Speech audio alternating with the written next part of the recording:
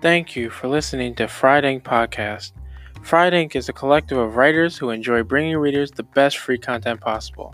You can follow us on Instagram and Twitter at Fried Ink Studios. Now to the program.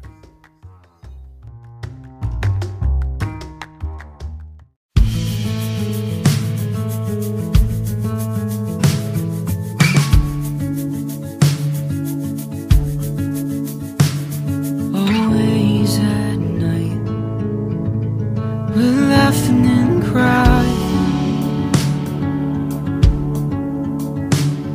a joy-filled night, till I start spying. Do you really mean what you said? You only lie, or am I high?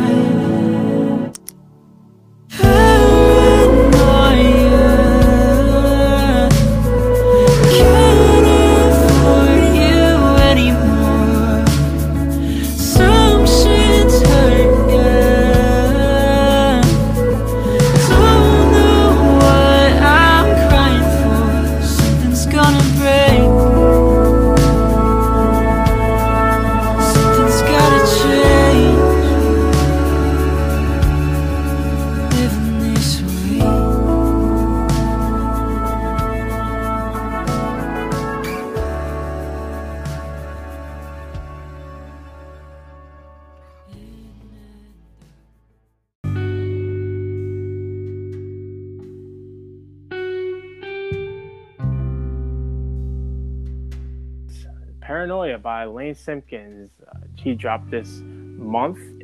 You can follow Lane on Spotify and Apple Music, and you can also catch him on Instagram at Lane Simpkins.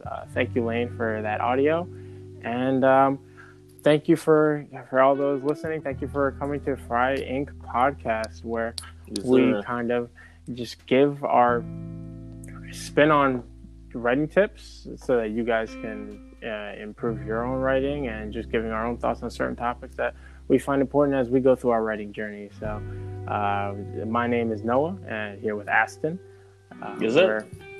We're both just we're both creators at Fried Ink. I create Providence and Hunters of Loomis. Aston is in the works of with All Black Fruit. We both are doing our best to bring everyone the best content possible, but in the meantime, we just thought it'd be a good idea to give you guys some tips to help you guys with writing, or really getting into in-depth topics of certain stories, certain tropes that we see here and there as we go about our ways. Aston, if is there anything you want to say before we start? Anything I want to say? I wanted to say that with this, I mainly aim to help people in shonen, basically like shonen writing. So when it comes to writing, a lot of people do it a certain way. Like Dragon Ball Z was probably like the grandpa of shonen anime, right? Mm-hmm. And everything else kind of follows in that mold that they set. And lately I've been seeing a lot of anime that's breaking that mold, and that's what I'm trying to do. So if anybody else has that same goal, then this is for you. Yeah, so this is just an opportunity for you guys to get a little bit of piece of just our process. Shonen is definitely what we both major and master in for the most part, and we're both experimenting on different things as well. Whenever we get the opportunity to do that, I'm definitely stretching out my legs a little bit, but with Hunters of Loomis, but which you can also check out on Webtoon if you guys are ever interested in looking into that. But speaking of writing, one of the things that really catch a lot of people, and the topic that we're going to speak on today, is where do you start with writing? Where is a spot for someone, a young person who has an idea, who has a character, but doesn't really know how to flesh that out any further than the base that they've already had? So we're gonna really just discuss about that. And Aston, if you want to just put a little bit of your thoughts on it first, and we'll kind of got you. So where do you start? It's a good question. Where I started, so with a story, right? So we're both writing stories, and we can both agree that with that story, it's been developing for a very long time, right? So it's like a yearly process. So you get it, and then you're like, okay, how do I build on it? What do I do here? What do I do there? If you sat down and just gave like all of your energy to it, you could get it done soon. But just like a person grows and matures, your story grows and matures. So my story's been in my head for since I was like 15, but I never really gave it the attention that I'm giving it now. And it looks so much different back then than it does now. So what happened was I sat down with it. I was like, yo, I'm really going to make a story. And when I was growing up, I'd always draw all the characters. And then I'm like, yo, I want to draw my own character. Like, I'm tired of drawing Goku and Gohan. Even though I loved it, it was like, dang, I want to draw my own character. So then I'm like, yo, what's a good story? And I thought about it. And the first thing I thought about was like, yo, a father's relationship with his son is super cool. So I was like, let me try to zero in on that. Right. And then as time went by, I developed the character. And as I developed the character, I always think to myself, like, the main character should be all of my best qualities. So I feel like the main character should be who I aspire to be. Right. Or he should at least end off being that, Yeah. So I started writing down. I was like, what do I want to do? What are my goals? What type of person do I want to be? So I started pouring all that into him. And as I was doing that, how do I say this? As I was doing that, the goals that I saw myself achieving, I knew I had to go somewhere else first to get those. So I was like, okay, how can I translate that back into anime? So he would have to do this first to become this type of person, and this and this and this and that. But back to the subject, because I kind of got off subject. Yeah, I think the place you should start would be a place where, how do I say this? You should start from a place of passion or a place that's genuine. You don't want to make a story that you don't really care about. You should think to yourself, what do I care about? What are things that I can write about forever? What like issues? And then you say, okay, now let's make a story based on that. Because if you're like, yo, I want to make a story, and it's coming from a place of like, oh, I want people to notice me, and I want this, I want that, then you're not gonna really write about something that you really care about, and it's not really gonna go too far. I think that when I was writing my story, I was looking at anime like Attack on Titan, and like this one show called ReZero, and I loved the twist and everything it had in it. So like in my mind, this is how I see it. In my mind, if I'm writing my manga, nobody can see it. You know what I mean? Yeah. Nobody can see it, and I feel like, yo, I did it, and this is my first chapter, and I don't care if nobody sees it. I did it for me because this is what I want to do. So I think the first step is to say, what's your passion? What's your passion? What are you passionate about? And then start from there. But if you don't start from there, you don't have a solid foundation, and it's not going to go too far. And that's a really good just starting point. Using that idea of passion. If I've never written a story where I wasn't first invested in at least the characters of the world. Right. Usually the characters come before the world and before everything really falls into place, because it comes from some sort of inspiration. But that inspiration had to be a trigger. There were plenty of points where I had an idea of a story that I wanted to write and a character that I was like, maybe this is an interesting thing. But when it came down to starting to flesh stuff out, I realized there was no passion in any aspect of it past maybe the interesting idea of maybe an interesting character trait or something more than that. So even the passion has to be it has to be more in depth than just that first that initial feeling. That initial feeling of just being like, hey, this is a really cool character, this is a really cool idea.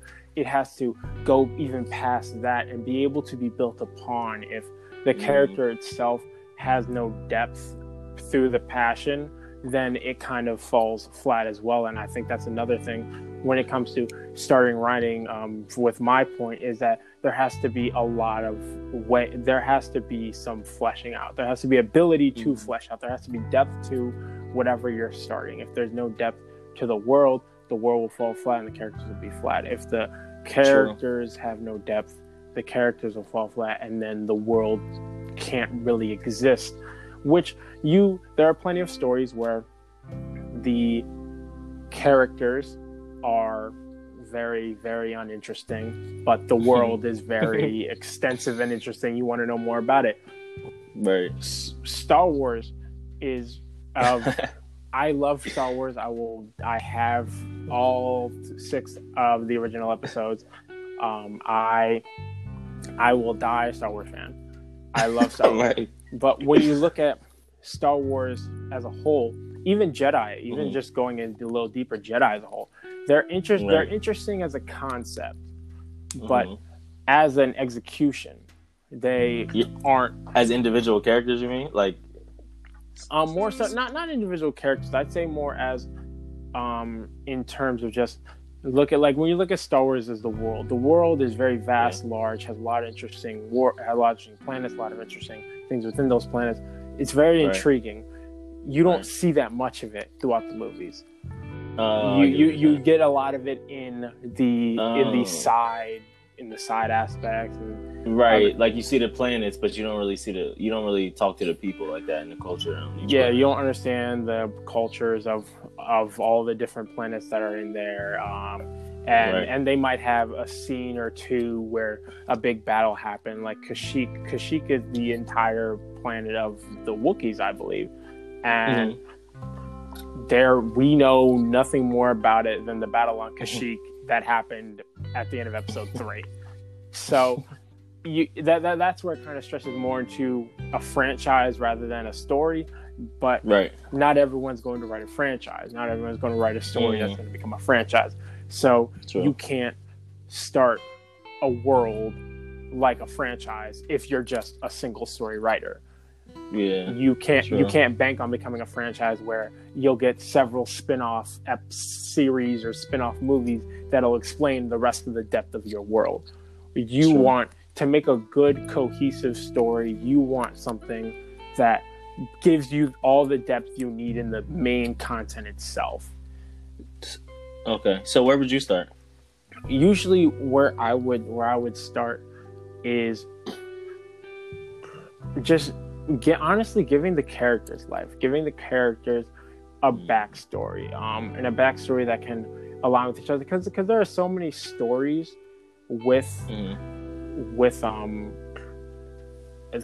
that can align, and we talked about this before, just how I'm very much a character-based person, very much just looking at the characters first. When I started Providence started with me drawing a character and then adding a story to them, then drawing another character, adding a story to them.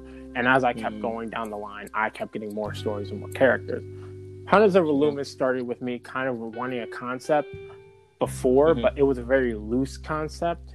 And then when I actually got inspiration from I saw this dynamic of these 3 women, and they... Oh, yeah, you were telling me. Yeah, and they all kind of intrigued me and kind of pulled me into this just design. I was like, oh my gosh, like they would look great as these 3 characters. And I didn't have an idea for these characters. I didn't have any kind of goal for these characters at that time. But I knew I wanted to write another story.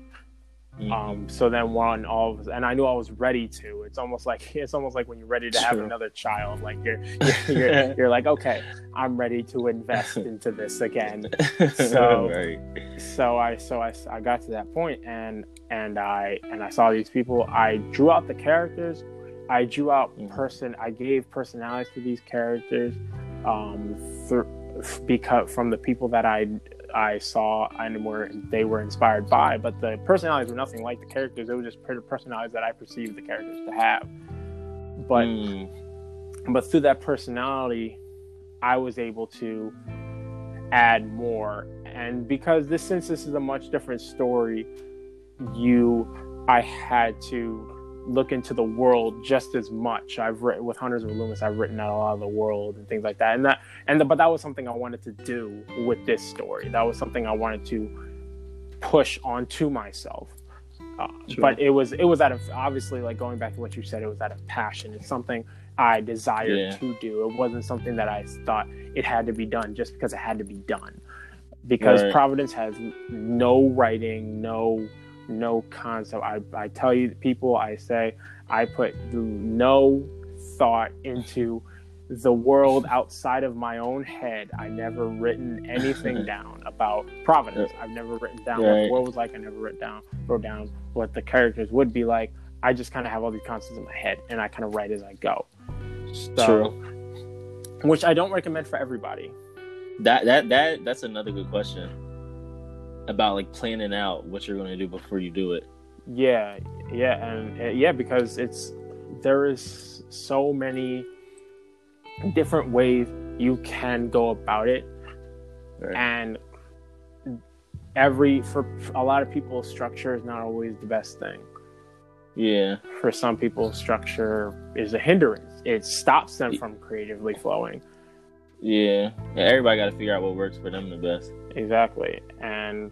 But one of the things I think is it's good to have some sense of structure, whether your structure is in the lack of structure, or whether your structure is in full plain organization. Spreadsheet. Yes.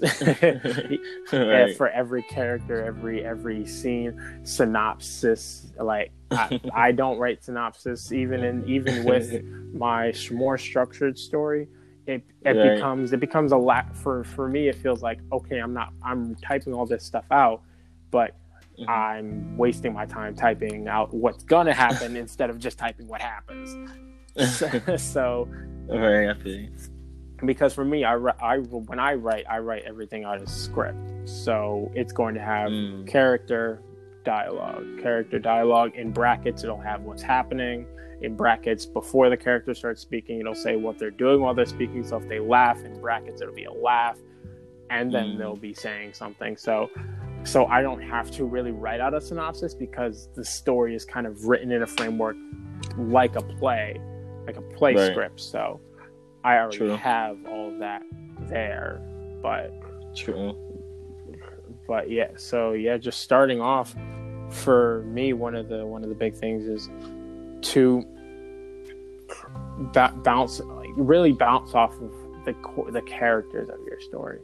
If you don't bounce off the characters of your story, giving your characters depth, you won't really care about anything else, because a lot of things that build one thing people will get invested in more than anything is the characters. You can have a world that's non-existent, and as long as the characters are interesting, people will be invested. So this is one thing I always thought, like when I first like got serious, I was like, all right, let's get this down, let's get a first chapter, let's do this. I was like, first I have to figure out where these people live. I have to get the main cast together. I have to figure out where they live. I have to figure out how their world works, and then I have to design like 50 characters so I feel like the world actually exists. You know, because I couldn't start out the story with just the main cast. I'm like, I gotta do this side person, the head OG guy, the bad guy. So I was like, I need to get a cast together of at least 50 people, and then I can start writing it. So when do you feel like a person should start? Like, when do you feel like a person should jump in? When do you feel like they start ready? Well, I definitely think having a large cast of characters can be helpful, depending on what kind of story you're going to write. Especially with us, we're speaking on a very shonen-based ideology, so having a large cast of characters is helpful. For me, it definitely started, especially with Hunters of Loomis. Hunters of Loomis started with me having at least 20 characters off the rip from because I knew that this story was going to be a school-based story. So true. I wrote out True. a class of characters. I just had a class of the characters and how that was going to be playing out.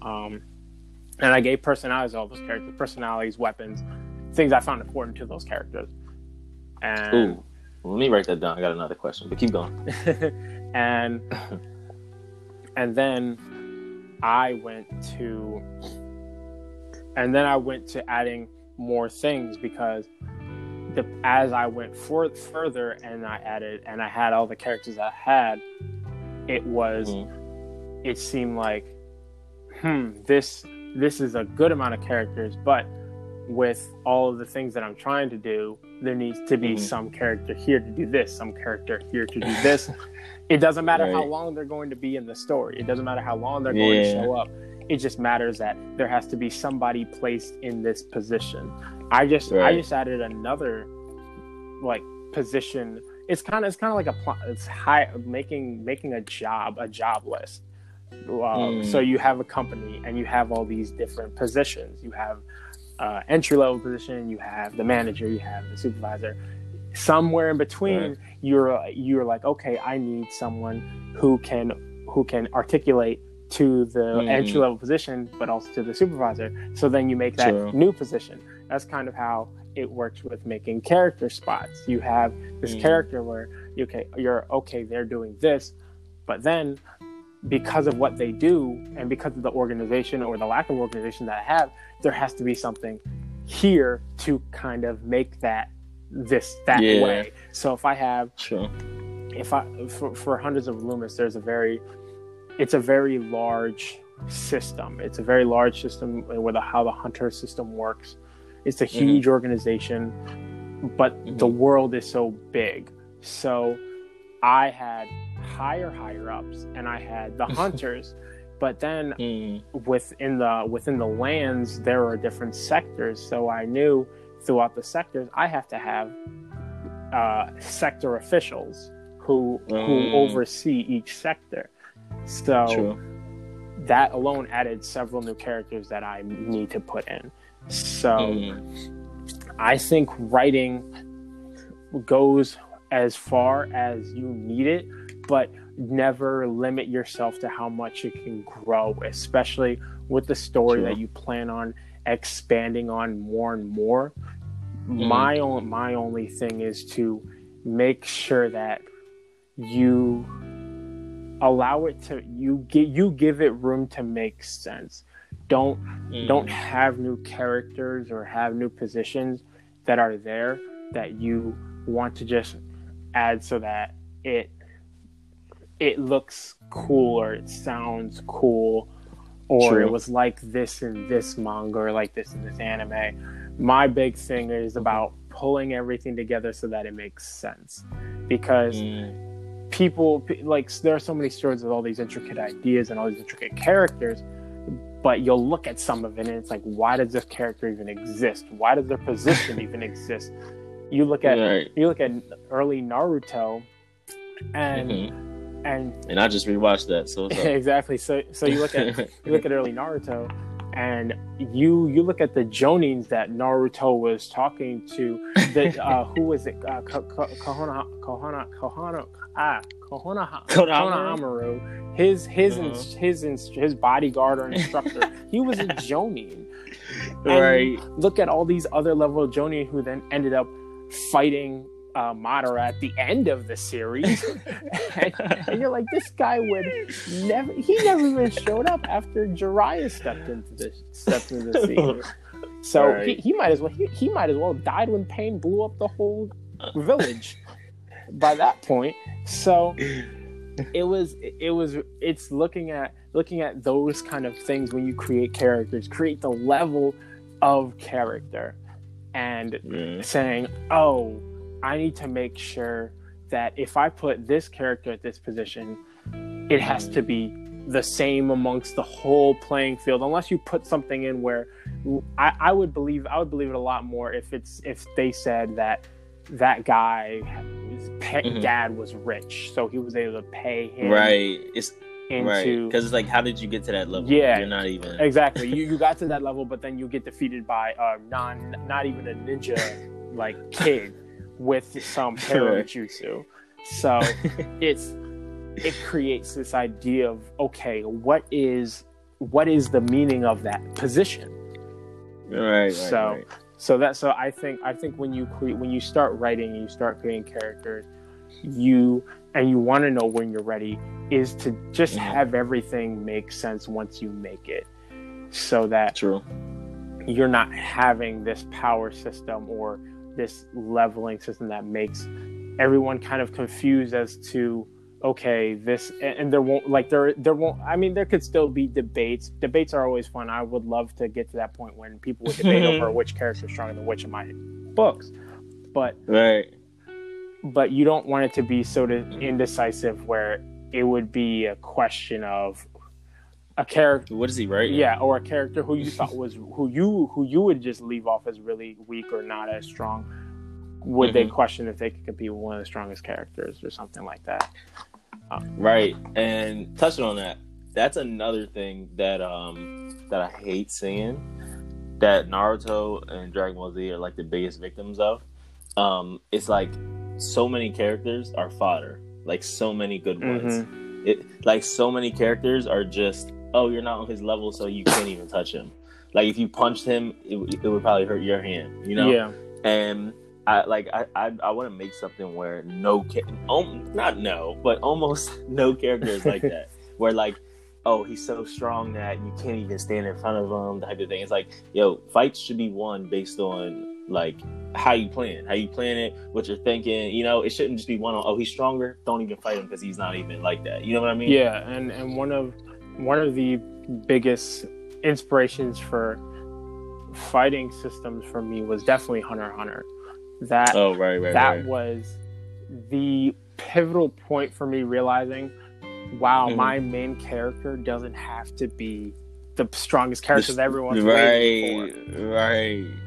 The strongest in the show, right? Yeah, they just have to be able to beat somebody on a realistic level to make it interesting. The stakes have to be high, and it has to be interesting. It has to be something. Right. When they make it to that point where it says, "Oh, I defeated you," it was realistic. For the world that was set. It wasn't something where he had a massive power up at some point, or he found this new way to do something, or the villain had some random lapse of judgment for whatever reason. Right, and even then, like the execution is always more important than the plot, or like, say there's a common trope, oh, he gets a power up. The execution of that is more important than, oh, there's a trope, you know, because you can do it in a way where it's like, wow, I've never even seen it like that. Because I was listening to, who was it? George R. R. Martin, who did Game of Thrones, and he was talking about how like you write a story and how you reveal things. He was like, in the generation we're in, he said so many people will read his books and there'll be that one person that catches the foreshadowing he gives out, right? And then that one person will spread it to 10 more people, and the 10 more people keep spreading it over and over again, and then it's to a point where everybody knows what's going to happen. And he said, when we reveal stuff like that as writers, we shouldn't go against what we prepared just because people know it. He was like, we just have to execute it in the right way, because if we go against what we prepared, then we're writing based on another person rather than what we're supposed to be writing. You get what I'm saying? Yeah, that's really good. Yeah, and I feel like back to Hunter x Hunter, when Gong had his turn up and he aged and he beat Pito, it was like, yo, that execution is crazy, because I'm used to seeing that, but I'm not used to seeing that in a way that makes that much sense. You know what I mean? Like in that situation, normally the character would get it and it would kind of just happen. It wouldn't be a lot of foreshadowing for it, and then they would just be fine after. They'd probably pass out and wake up the next day. You know what I mean? Yeah, and yeah, because at that point he was a wreck. He was Killua had to go on a whole journey to heal him. So it's it was such an interesting way of executing a power up to the point that it wasn't unrealistic, because the world set it up in such a way that when it was what they had to make some kind of contract within themselves or something like that. Right. And because I haven't watched it in a while, but it was like with that aspect of that being in play, a lot of things were you could honestly, and especially as you've seen go through a lot of his just his desire to get what was his name, Kite. Kite. To get Kite back together, and then all of a sudden he just can't, and it all felt like that was prepared, that was set up.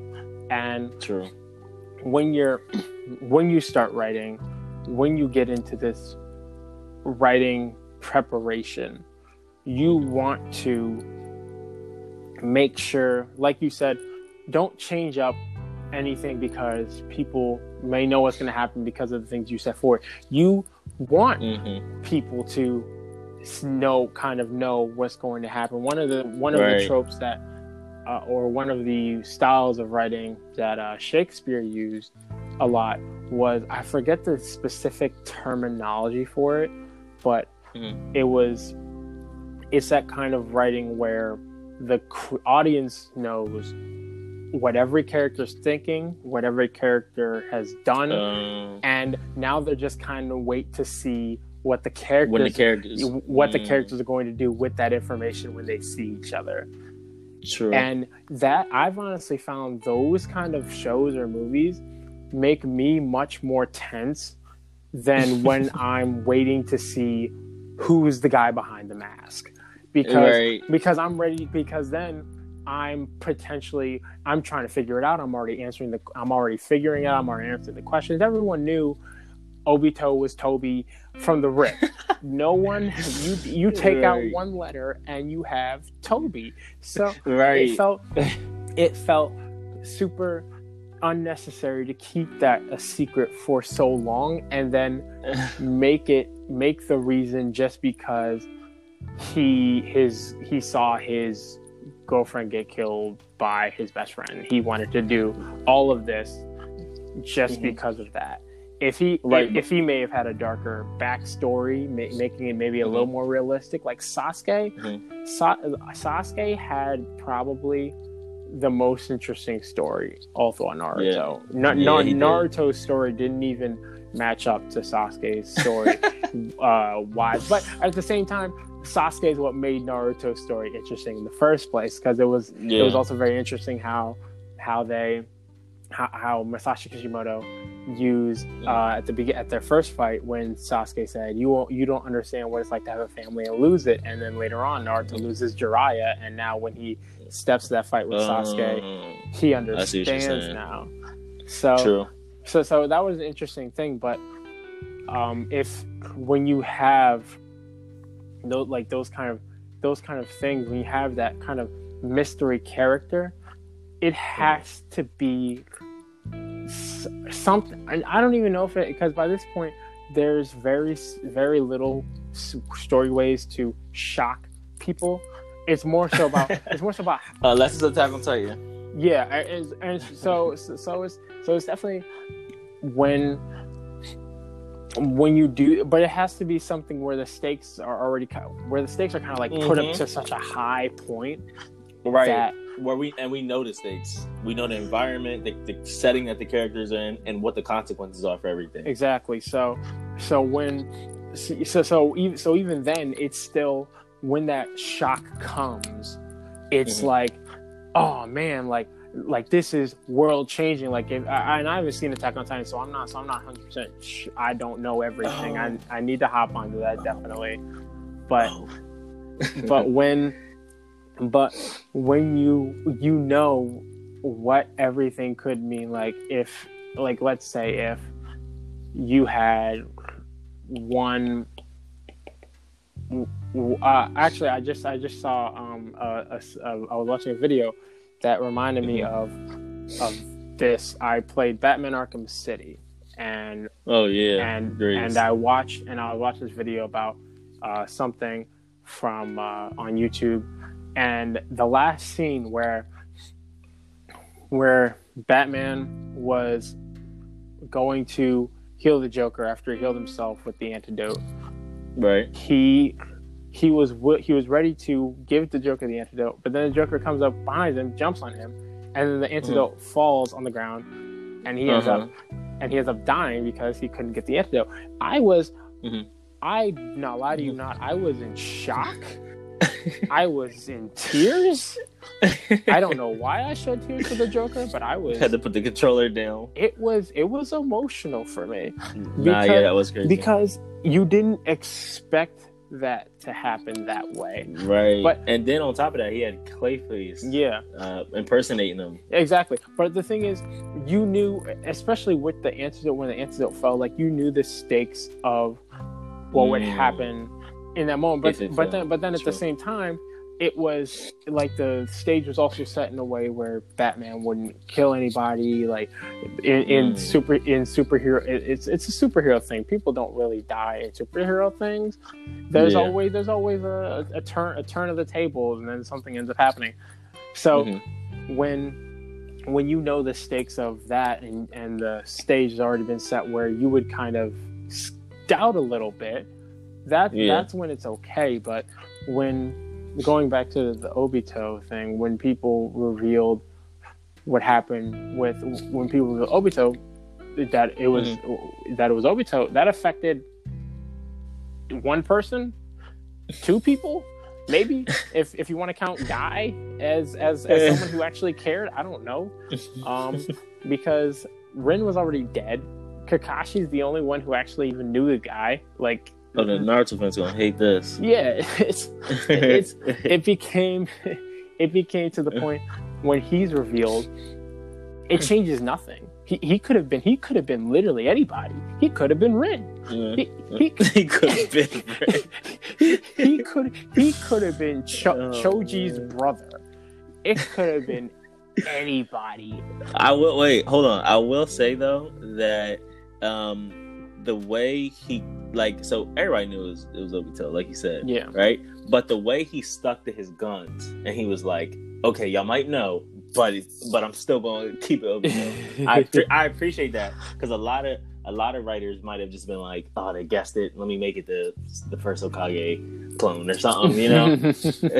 Yeah, and that definitely could have gone easily that way. He could have changed it however he wanted to. Right. He I don't know if he planned on this from the beginning, but then he did end up making that at some points it was actually Zetsu and not Obito. So maybe he did that because it had a total character switch, like in terms of personality. So he probably he was killing niggas. Yeah. So it was definitely he definitely did stick with his guns, and we always got to respect that. But when it comes to writing, you don't want to be too stuck on the idea like, oh man, these people are really going to get shocked by this, or really surprised that it's actually this character when you thought he was dead. If you think he was dead and he turns out to be alive, that has to be a very large thing, a very important thing for somebody, for whatever reason. There was even if we found out it was Obito. The only issue there was with Obito being alive was that Kakashi thought he was dead. Other than that, Kakashi had no other reason to be shocked other than the fact that he was dead. Maybe his death brought something, or maybe he found out something else. There could be a lot to it, but for the character just to be shocked that the character is dead, that's been done so many times that to just make it, oh, I thought you were dead. No, I'm actually not. It turns into this, oh, like That's all it ends up being. He was dead. Right. Oh, he's not. Oh, just the initial shock of, oh, he's alive. Yeah, so... And it doesn't really have anything behind it, like, oh, he's alive, therefore this. Yeah, exactly. It has to be there for something. Because if you don't make it there for something, he's just alive. And no one cares that dude's alive. Most of the time, if they kill off a character, it was a character that you probably didn't know about, or if they plan on bringing him back to do something, but but there are times when you do put people emotionally attached to a character, and then they end up being alive, and then the person's really happy. But that is true. That is true. But either way, that's a space that's set.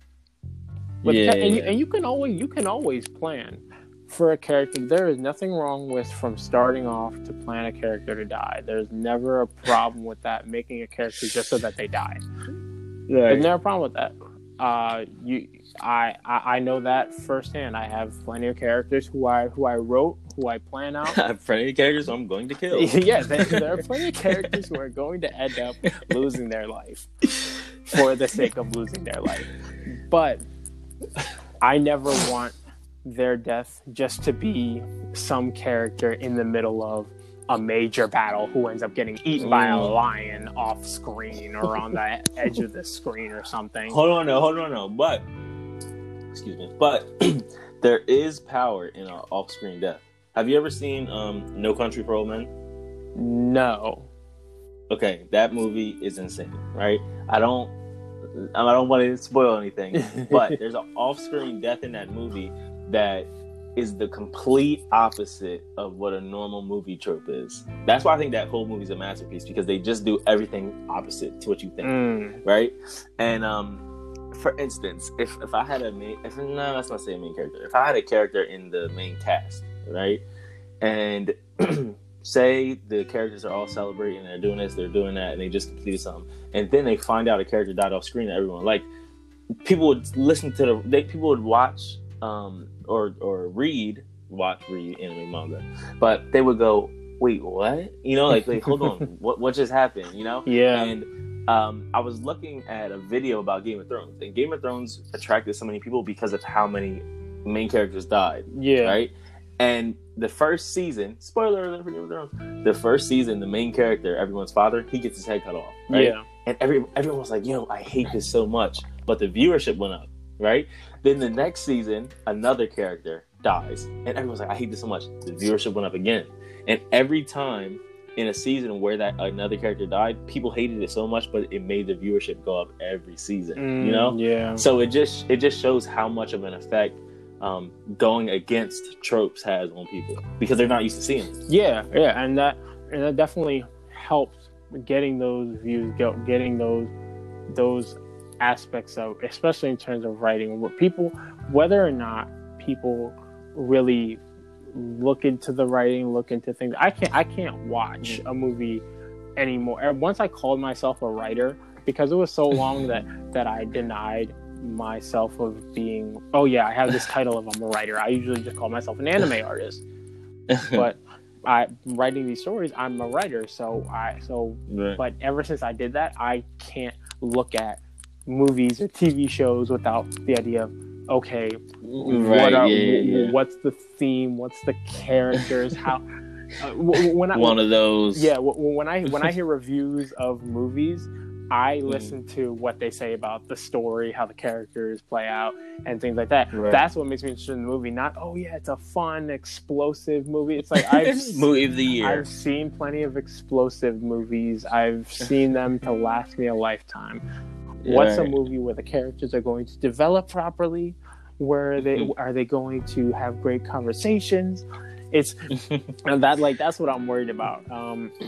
So there are so many things, but definitely with writing, you do have to take the things that you see and maybe sometimes flip them on their head. Flip the things that you see on their head, writing wise, or like I said, take what you've already seen and make it make more sense than what you've seen. Try to make sense.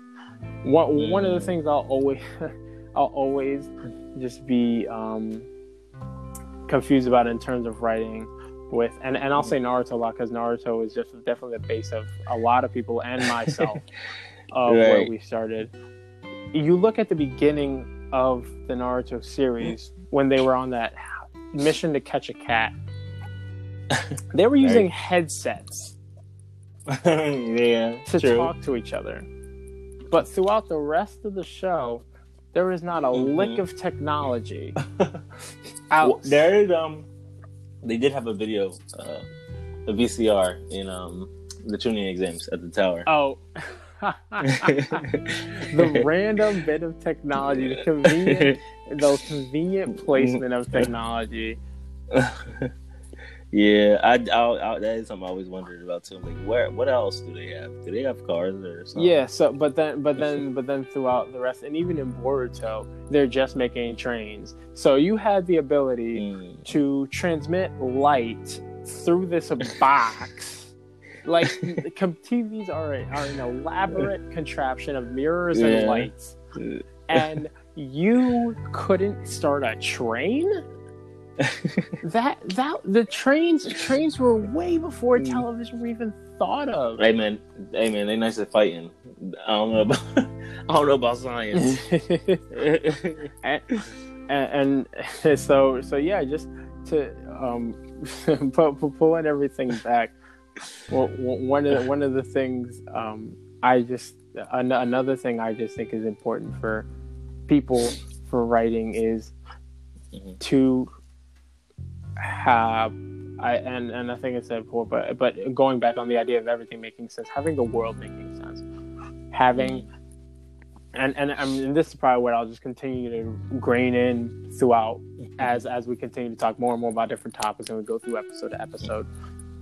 It's graining in the idea that you want things to make sense. What makes things different from other stories, from other ideas, is have it because you'll always have a different idea from somebody else in terms of what you'll take bits and pieces from different stories, but those bits and pieces will be placed in different areas. True. And if you place them in different areas, but they connect well, that will be a good story. True. So if you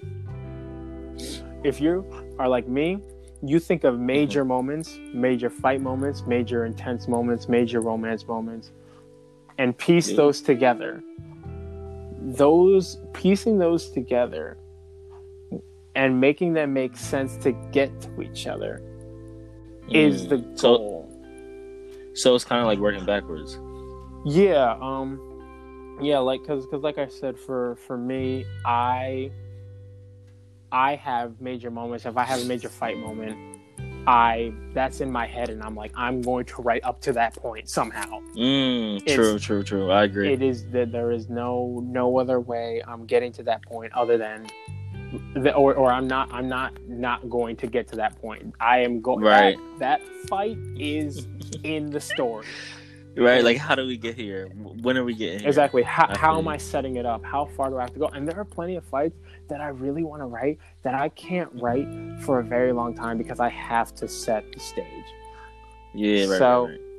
it's about making sense, and that's a lot of problems that I have with especially when I read on Webtoon, or either any webcomic. I look at a lot of different stories. They either have too slow of a build-up. It's a lot of, here's a normal kid in a random situation, or in a random situation. yeah. or they just throw us balls deep into a fight, and a lot of action and a lot of cryptic stuff. And I'm like, I need more. You need to know what's going on before that. Yeah, it's like you can't hit me with here's a kid with a regular life who got broken up with their boyfriend or broken up with their girlfriend, trying to live a regular life, but then all of a sudden, there's this orb that they find in the middle of the ocean. This orb. Or you just throw people into a fight, or throw people into this scene where they're in the middle of nowhere, and it's like, where am I? And then they all of a sudden start fighting somebody. That's how. I promise you, if you look at a lot of the webtoons, especially even popular ones, specifically popular ones, a lot of them are riding on those tropes, and they are just trying to be commercialized as such, just for the content of saying, hey, here's a story, it's going to be confusing, it's going to be something you didn't expect, but at the same time you don't really know, because we only put out a chapter every 3 months, so you're gonna have to wait. So True.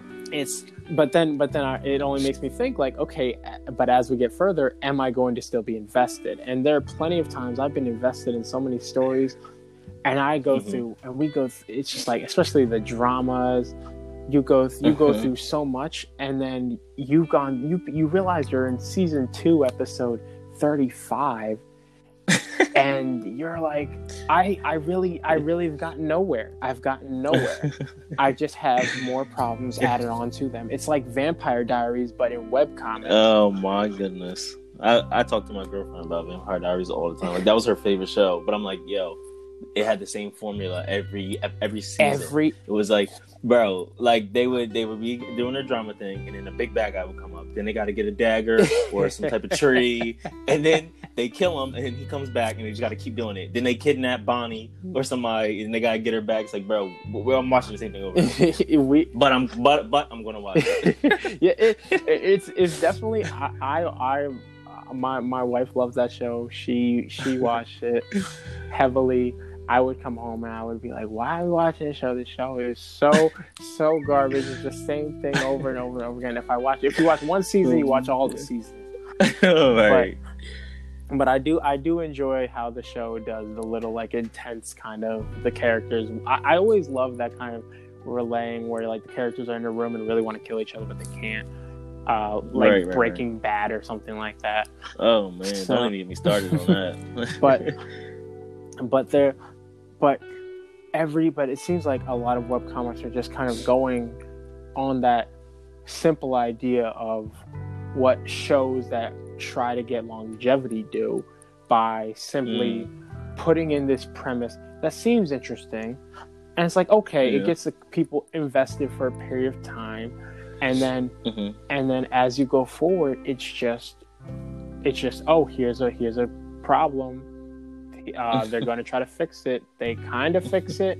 Oh, here's another problem. Oh yeah, but by the way, they are also this. Like, it would be something like, oh, here is a kid going through everyday problems. Oh yeah, but by the way, they're a mermaid.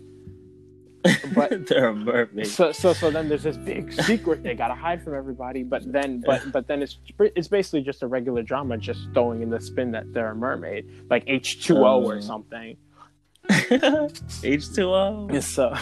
So it then doesn't make it actually interesting, but it keeps casual watchers interested, because you can keep making new problems and they won't notice it as such, because you do it in a way that, and that's not discrediting people who are just casual watchers, but casual watchers don't pay attention to those kind of... but they suck. No, I'm joking.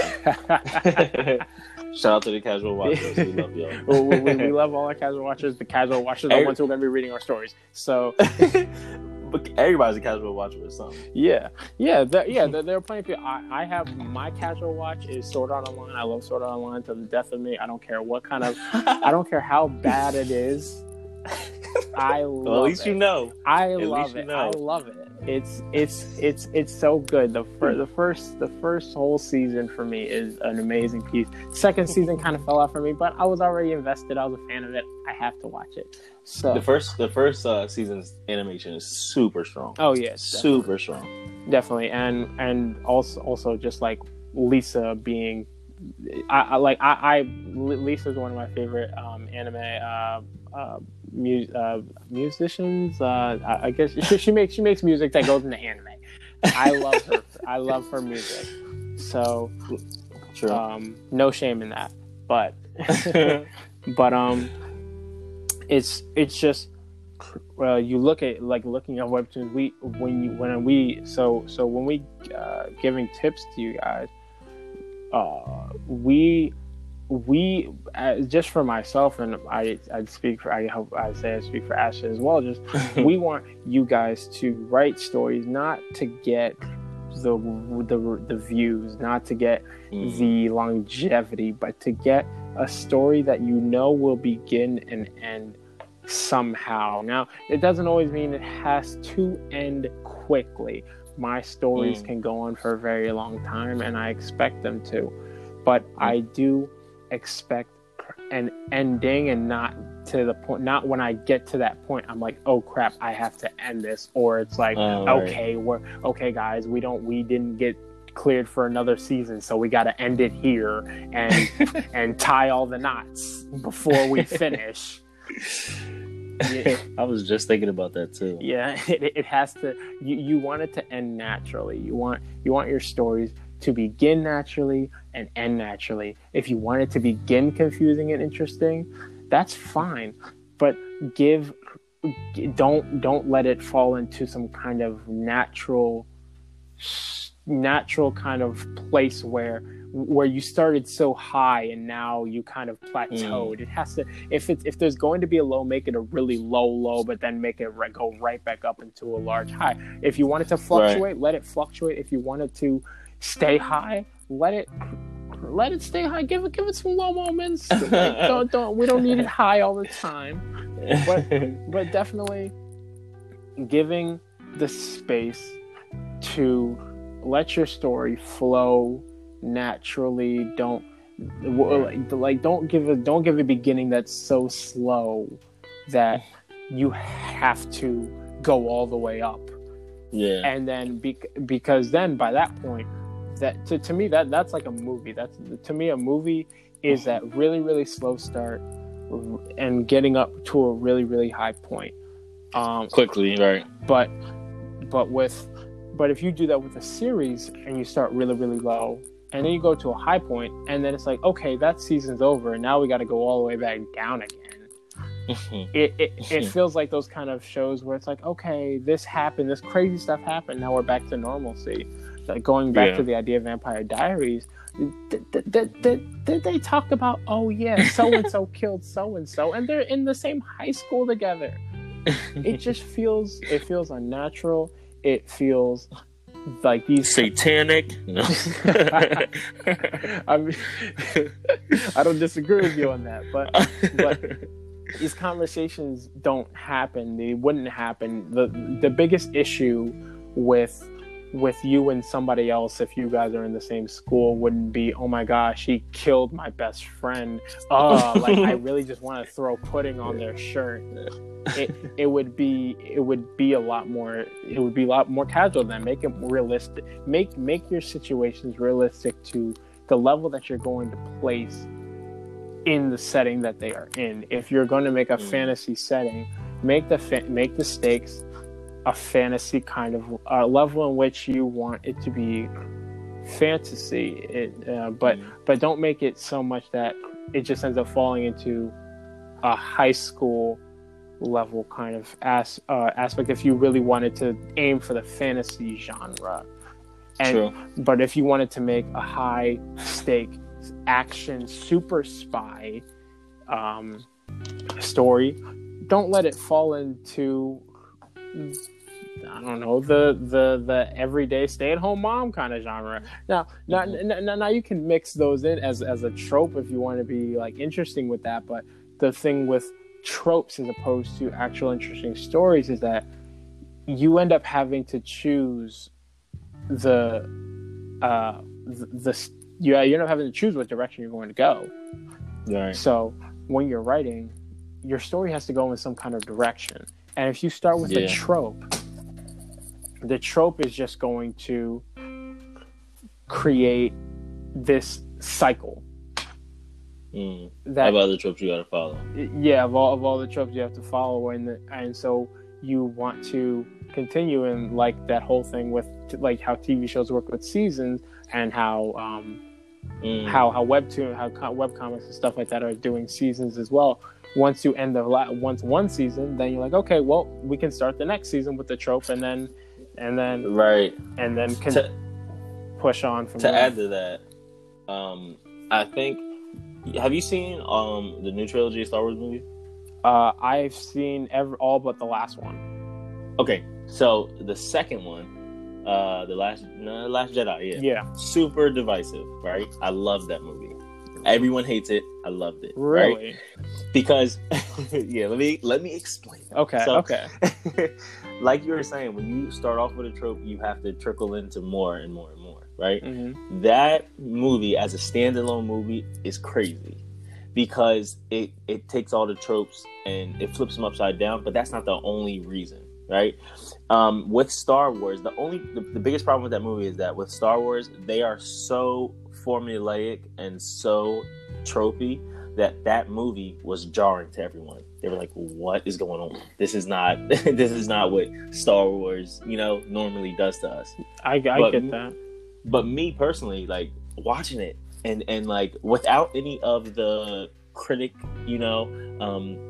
influence, like I watched it in the movies, and me and my girlfriend were like, "This is the best Star Wars movie ever! Like this movie is crazy! Like so much is happening." And it's so different, and we're genuinely shocked.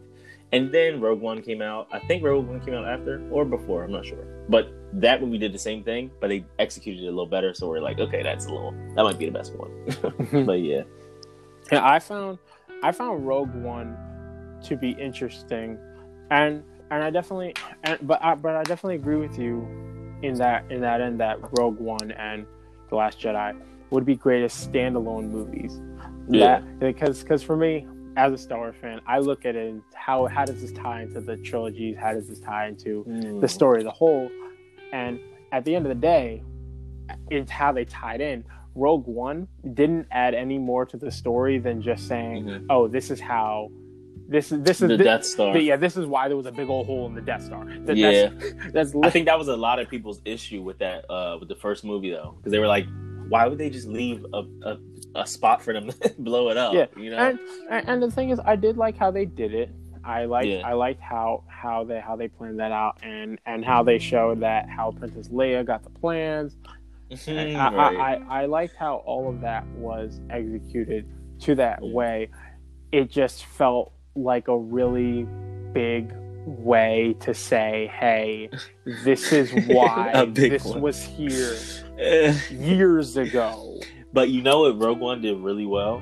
They kept it a movie rather than like a Star Wars movie with like, lasers and this and that, right? Yeah. Well, hold on, let me retract that. So they did have lasers and everything, but they kept the Jedi thing very low. It wasn't even there for, a really long time. Mm-hmm. And then so at the end, spoiler alert, at the end when Darth Vader shows up and he pulls his lightsaber out, you're like, "Oh my god," like we haven't seen one this whole movie. Like it's almost like it didn't exist in the movie. Then he shows up and the effect of it is like, wow, Yeah. While he's slicing people, because like in the sequels, there's so much lightsabers. You're like, you see one, you're like, okay, another one of these. But then in Rogue One, it shows up and you're just like, wow, that's a lightsaber. I've never seen one before. That's actually really interesting. We're looking at, because that movie was very much a step back from everything. It was almost kind of like how the reason why, if I remember correctly, the reason why people didn't really like Halo 3 ODST was because it was like no Spartans in it. True. So you're kind of like, man, like the main reason why I got the first one isn't even here. But then when it shows up, you're like, oh man, like that's right. Now I'm remembering why I'm even here in the first place. True. So that is an interesting place of putting it. But yeah, going to the tropes of. Because like you said with tropes and how using Star Wars, how even themselves kind of stepped away from it, and some people might, like you said, look at it as, oh, it's not true to the genre, not true to the brand, because one thing you do have to do as when you're a part of a franchise, you have to stay true to the brand. And that's one thing The Last Jedi did not do. That's one thing Rogue One didn't do. But it was... Show didn't. But it definitely, as a standalone movie, could survive as its own. But one of the things that is harder, like I said, even just going back to the beginning, is where you can't write a story expecting a trope to flow you through. Even for me, honestly, I would say it wouldn't even last a book. A trope doesn't even last more than a book, because once everyone figures out, now it's just about adding more people who don't know. Like then you end up having just a Hannah Montana series where the friends find out Miley is Hannah Montana, and then now you gotta add new boyfriends, now you gotta add new bosses, now you gotta add new this, and you're just adding more people who don't know, and then you're like, well, of course the whole world doesn't know. We don't need to know this through having more characters put into this. So and so we just kind of makes it it's very cyclical of just going around and never really going anywhere. So when people write, when people go about writing, and you guys go about writing, I think it's best to stay away from tropes and make them a part of the world. Tropes can be tropes, right? Like stay away from them to a certain extent. Yeah, they can be. I think they should be something that's more so of a natural thing rather than this is an anomaly in some way and it's a shock to everybody and things like that. But like let's say if you have someone who is like a mermaid. And there are no mermaids in this world. Obviously, there are not. You start off the story with no mermaids. The character finds out they're a mermaid. They end up going through the world, and then everyone finds out. It's like, oh man! But then all of a sudden, this random behind mermaid investigation police pops up. Where were you the whole first 100 episodes that we were trying to wait and to figure out when everyone's going to find out anyway? But if, let's say, at the beginning you set the stage of this mermaid police investigation force being around, right? That adds the stakes. So when they get found out, it's more like, oh man, if they get found out, this will happen to them. Yeah. So it kind of goes back to that idea of being like there has to be weight to the thing that you either really want to happen or that you really don't want to happen. So that's another major tip. Make sure if something that you want the readers to want to happen or something that you want the readers to not want to happen, that when it does either happen or not happen, there's weight to that. True. And they know they understand the stakes. One of the things that you can lose readers and lose people or watchers or listeners is by having this thing where you're saying, oh man, it'd be really bad if this happens, and then all the readers and stuff are, why would it be bad? And then it happens. Yeah. And then they were expecting a big shock, and then it's just kind of like, oh, well, it's not a big, because the anticipation, you want to catch everyone to that level, but not everyone. And there will be people who will get shocked because that's something that hits them at home or some kind of way. But if it's just working on shock factor and things like that, there are some people who don't get shocked by those things that you want people to get shocked by. So true. So if you get everyone to understand that this is the weight of what will happen when it happens, now whether or not there's a shock or not, people will understand it. Yeah, people will understand so that they all know whether they care about it or not. They're like, oh man, this is what will happen if this goes about it. Even in that, like, to add to that point, it's not even about, oh, I'm shocked. You just want the person to understand the gravity of the situation, you know? Yeah. Because I don't have to be shocked to understand, that's another spoiler. I don't need to be shocked to understand what Itachi did for Sasuke, you know? Like, it's not even like, well, it is, wow, that's crazy. But even if I wasn't shocked, I'd be like, yo, you know? I could feel that, you know? when it comes to tropes, again, I wanted to say that an important part is, like we said earlier, to stay away from them to a certain extent, because I know when I'm reading a story and it starts off similar to another story, I'm like, okay, and it's kind of boring, and I kind of have to watch all of it to be invested into it. Yeah. And if you stick to tropes, like if you stick to tropes when they're necessary and they're just beats in the story to get people to understand certain things, it's like, okay, cool, that's fine. Oh, a tournament arc, okay, everyone loves that, just execute it right, you know? Yeah. When you're reading something, you want your personality and your story's personality to shine through, right? You want, like, if you think of different series, they all have a different feel. Like, everyone can feel that series and feel the weight of it, the personality, you know?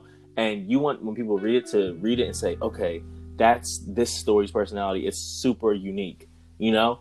And if you're following so many tropes to where your story sounds like another, or sounds too similar like everyone else, then people will go, okay, this is kind of just like that kid that wants to be cool, so he dresses in Thrasher and stuff. So I don't really care, you know? Yeah.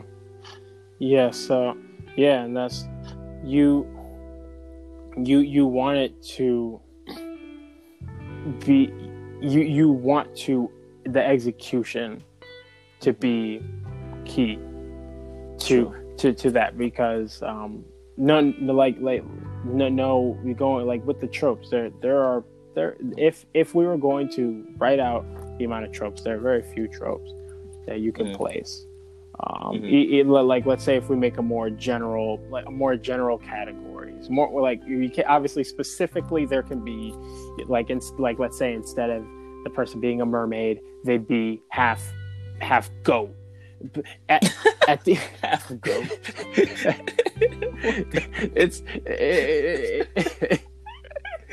Oh, man. That is good. It would definitely be shocking. It would be funny, but for how long? So obviously with broader categories, it becomes, there are very few. Yeah. I see what you're saying. But there's a lot of room to be creative. Yeah. Like, obviously you can make it specifically. You can get like the blah blah blah blah. But either way, it goes in the category of person's half animal, doesn't want to get found out. That would be the category of that. I don't know how they would hide that. I'd be an half goat.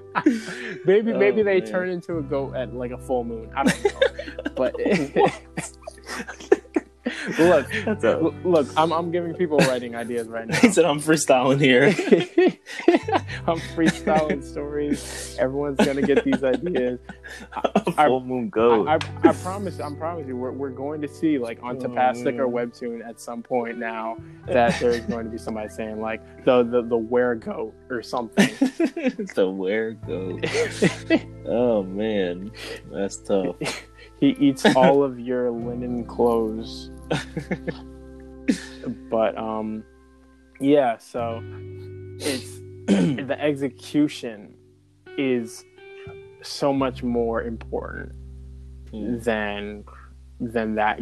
Because if you execute it, if you have a trope that's similar to a lot of other tropes, and then you execute it similarly to things within that trope, you're just going to get compared to something within that category or that trope that did it better than you. that they did it better, and they would break it down to a T, to the point where they could just say, oh, this is this.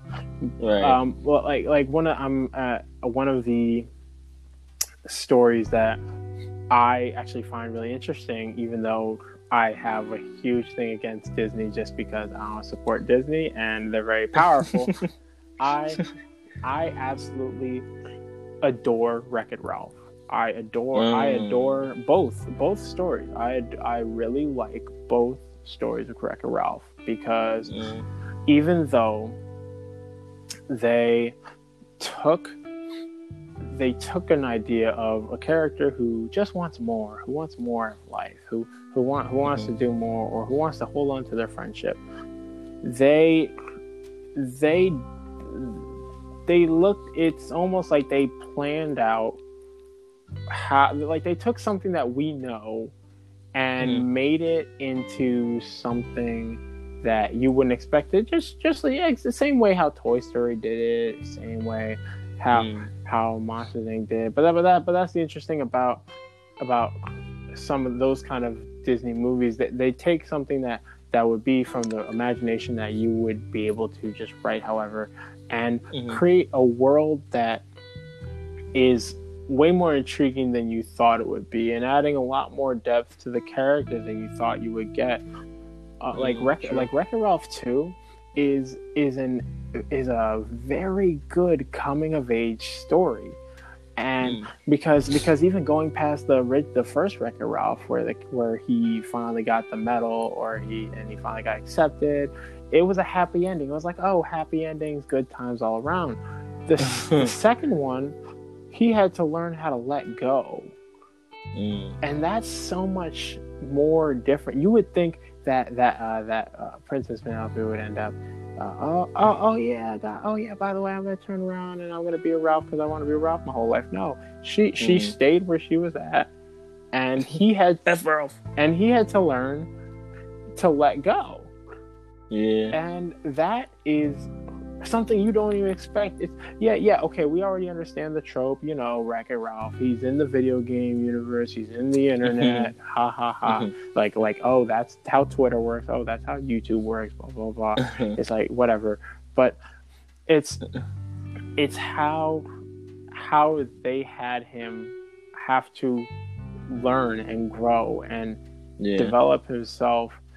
It was refreshing, and it was something that you never expected a children's movie to do, and the execution became something a lot different than what you would expect. Because the movie had its its high moments and its low moments where, or its moments where, okay, the character finds out this from a conversation that they just eavesdropped on, and now they end up doing something drastic, and now this whole problem arises. Blah blah blah, blah, right. Like, but the end of the movie, the moral of the story, everything that built up to that final moment was done in a way that when you got to that moment, you were like, this is actually pretty good. But you don't want to. So you can follow the tropes, you can follow all the regular guidelines, but if you get to a point that makes the characters think and set the stage where when you end it was like, wow, all of that led up to this, that will give the readers, the watchers, a lot more of a sense of closure to all the events that happen, rather than like, let's say the people were looking for their mother the whole movie, and then end up finding their father, and then they're just happy with their father and forget about the mother. You're like, wait, what about the mom? We're just gonna forget she existed? We're gonna forget they were looking for her the whole movie? No lie, though, that does make for a good movie, though. I mean, that would be interesting. Like I said, I'm freestyling ideas today, but there it's that aspect of making people feel like they actually got to experience that journey as well, whether it was a seemingly similar journey or not. The ending is what kind of makes the journey all worth it. So true. So whether that's ending a journey in the middle of a story, like it's not the end of the story, but it's the end of something in the story, it's making that worth it. Like, that's one thing I like about shonen works in like arcs. So when you get to the end of that arc, you can still continue the story, but you can give the characters closure of something. True. And that's something I feel like some stories do, some stories don't. I'm actually still kind of lost in everything that's going on in My Hero. So because I feel like there's no real closure or anything really happening in a lot of it, it just feels like everything's moving. I see what you're saying. And I'm getting very lost. So I kind of step back, and I'm just gonna let it kind of conclude it. Are you caught up on the manga? I mean, on the anime? No, I've fully after I read for a while I've read up to the events of the end of season 3, I think. Did you read the fight with Overhaul? I read up to right before that.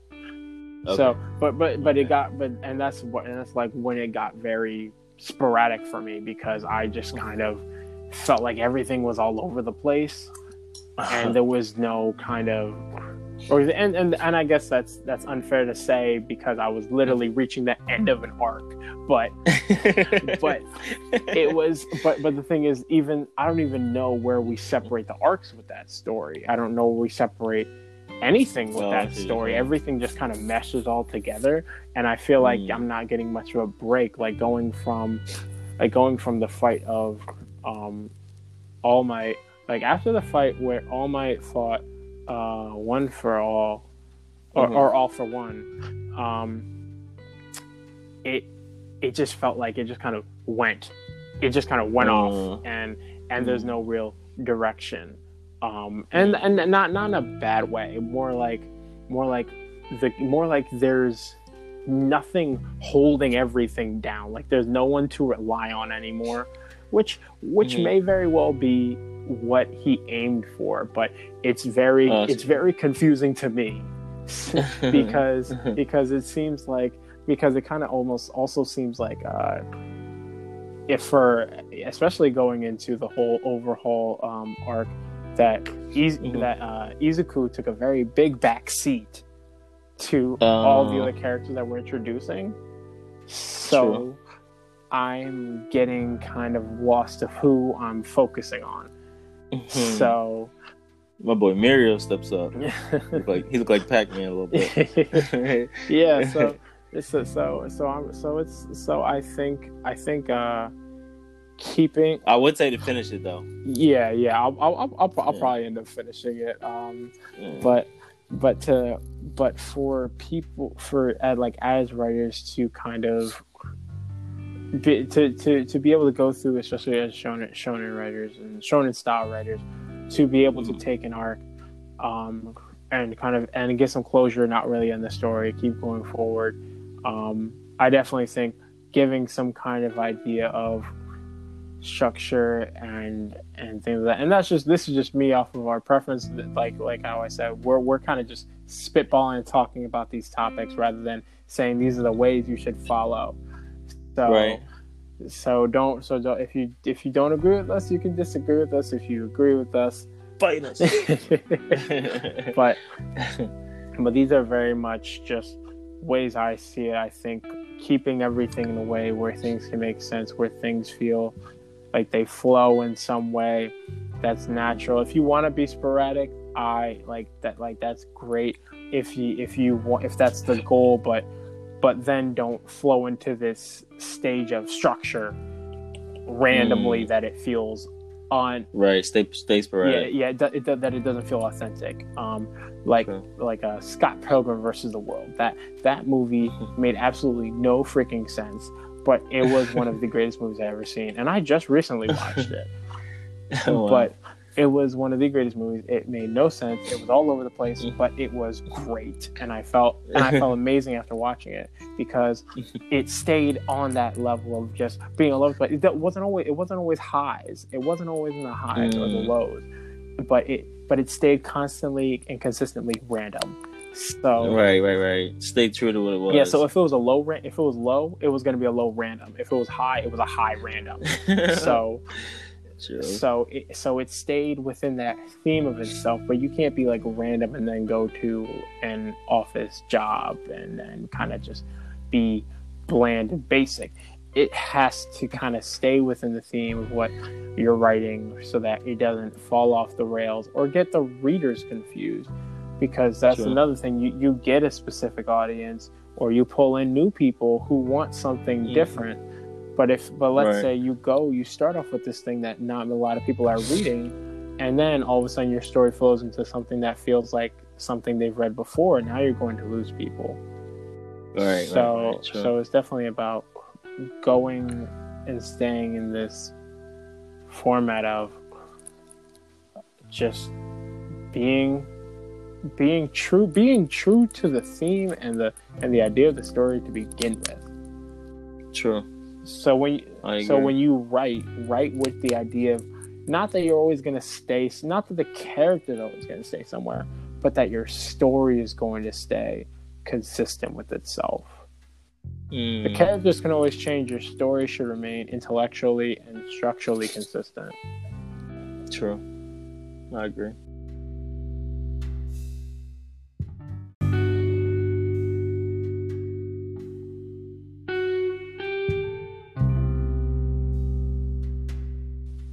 Thank you, everybody, for listening to the podcast.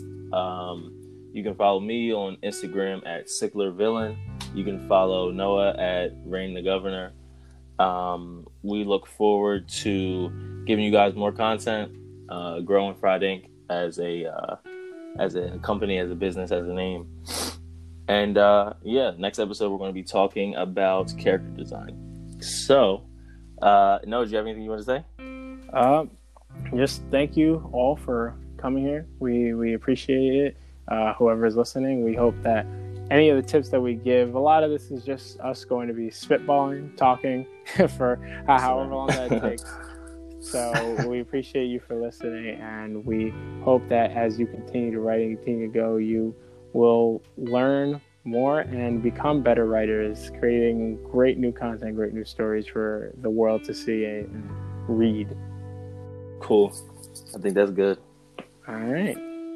We'll see y'all next time. See y'all.